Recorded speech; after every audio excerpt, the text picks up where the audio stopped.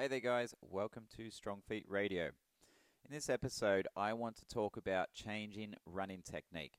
And more specifically, is it a good idea to change running technique? Now, the reason for this episode is that I very often see posts published, social media, saying that changing your running technique causes problems. Now, for me, that's just lazy. That's just sitting there saying that, oh, I read this paper and it said if you change from being a heel striker to a forefoot striker, there's a chance of getting injured, therefore you should just run the way you run.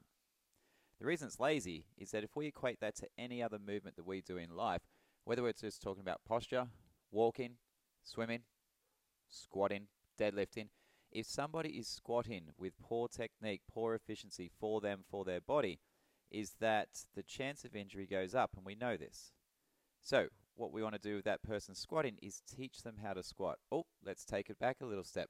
Let's make sure they've got the required range of motion to be able to squat efficiently for them, for their body. Then we're going to teach them movement patterns on how to squat, not when they're doing a 1RM squat, not when they're in their actual training sets. It's going to be maybe with a PVC pipe, maybe with an empty barbell, and then always focusing through the warm-up and build sets on perfect form the whole way through, so that hopefully by the time they get to their fatigue sets or their higher volume, higher intensity, higher load sets, their technique holds as close to 100% as possible. Now in the running world, unfortunately the change in a technique usually goes something like this. Oh, heel striking's bad for you, run on your toes. That doesn't solve anyone's problems and only keeps people employed because, yes, injuries do often happen. But if we were teaching someone to squat, we wouldn't just throw out one cue at them, send them out of our clinic, send them out to the gym, and just wish them well, especially as they're going to actually train with that one cue. So the point of all this is that changing running technique is like changing how someone squats, how someone stands, how someone swims, how someone does anything, is that technique matters. There's not one way to run, but I promise you there are many ways not to run and many ways to get injured and broken and wear things out to the point where maybe running's not part of your life anymore.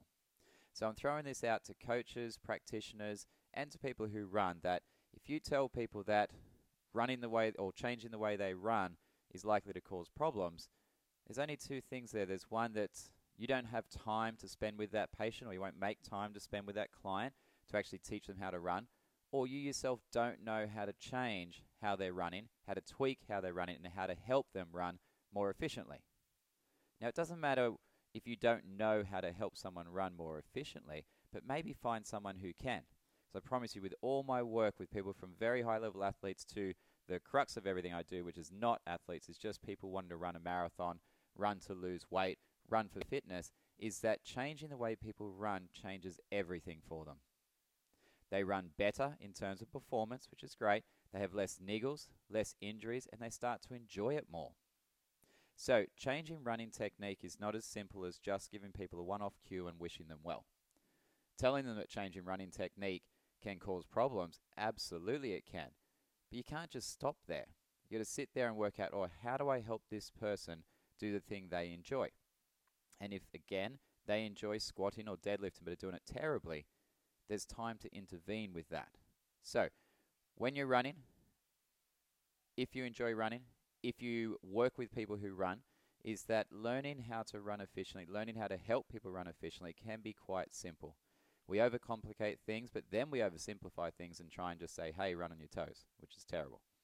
Now, there's not many runners who run well that purely run on their toes. So I'm not going to go into the full throngs of how to run well, but I really want to touch upon something that I hear way too often, is that changing running technique causes problems. And it just doesn't. We need to improve how we move all the time. Every single run I go on, I think about how I'm moving. There's no perfect. There's absolutely no perfect, but there is better. I think about each time my foot contacts the ground. Of course, my brain drifts off, and I'm not vigilant of every single step that I take. But I think about what I'm doing. If I hear myself get heavy, I try and improve. If I feel myself tense up, I try and improve on that. Because with running, every step is a repetition. Every time you contact the ground, it is a repetition. Now, if each of those repetitions is just slightly more efficient, Now, this word efficient I'm throwing around a lot in here. There's many ways to achieve better efficiency when with running. But one of the absolute most simple way to achieve better efficiency with running is to be quieter on the ground. To not hit the ground with such a big thud. Don't worry about which part of your foot contacts the ground first. In fact, when I teach running, I never ever tell people which part of the foot has to contact the ground first. And that's why all these studies are flawed when they try and say, righto, we'll take a bunch of runners, we'll leave a bunch of them heel striking, we'll get a bunch to run on their forefoot or midfoot, and we'll see what happens after X number of weeks. Is they haven't changed anything. They've just forced people to do something that doesn't feel natural. Now again, I'm not saying to let people just go along slamming their heels into the ground and waiting for their knees to fall apart. But if you contact the ground lighter per step, you're going to improve a lot of the fancy things that I look for when working one-on-one with a runner. So the part of your foot that contacts the ground first will change. It'll change with the camber of the road, the slope of the road, the terrain, and especially your speed.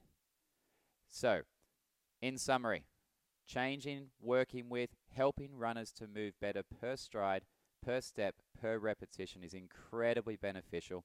Just saying that it can cause problems to change the way someone runs means that you are literally looking at it through a very narrow lens of trying to change one parameter, which is usually foot strike.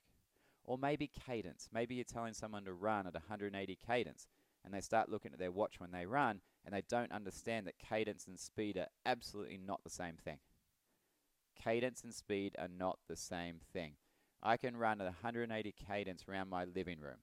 And no, it's not that big. And I could take 40 seconds to go around my living room, and again, it's not that big. I can do 180 cadence on the spot. Now, I'm not moving fast in a forwards direction, but I'm very elastic. Cadence is elasticity. I'll do a whole episode on cadence sometime soon, but cadence is elasticity. It's using what we're born with to load and spring into the next step. But cadence is not speed. And when you look at your watch and you're 150 cadence and somebody's told you you've got to run at 180, so you run faster, 160, faster, 170, and by the time you get to 180, you literally nearly die. And you certainly can't sustain that speed. So changing one parameter of running is not good enough. Trying to do it yourself or teaching other people too. There are so many easy things we can tweak with running, but telling people just to run the way they do, even though they came into you injured from what they were doing, is simply not good enough. We're going to sit there and learn little bits so we can help everybody that might come into the gym or the clinic, or for you guys to help yourself. All right, I probably haven't answered anything there, but I just wanted a little bit of a rant of when I see these posts saying changing running causes problems. Not if it's done right. Cheers, guys.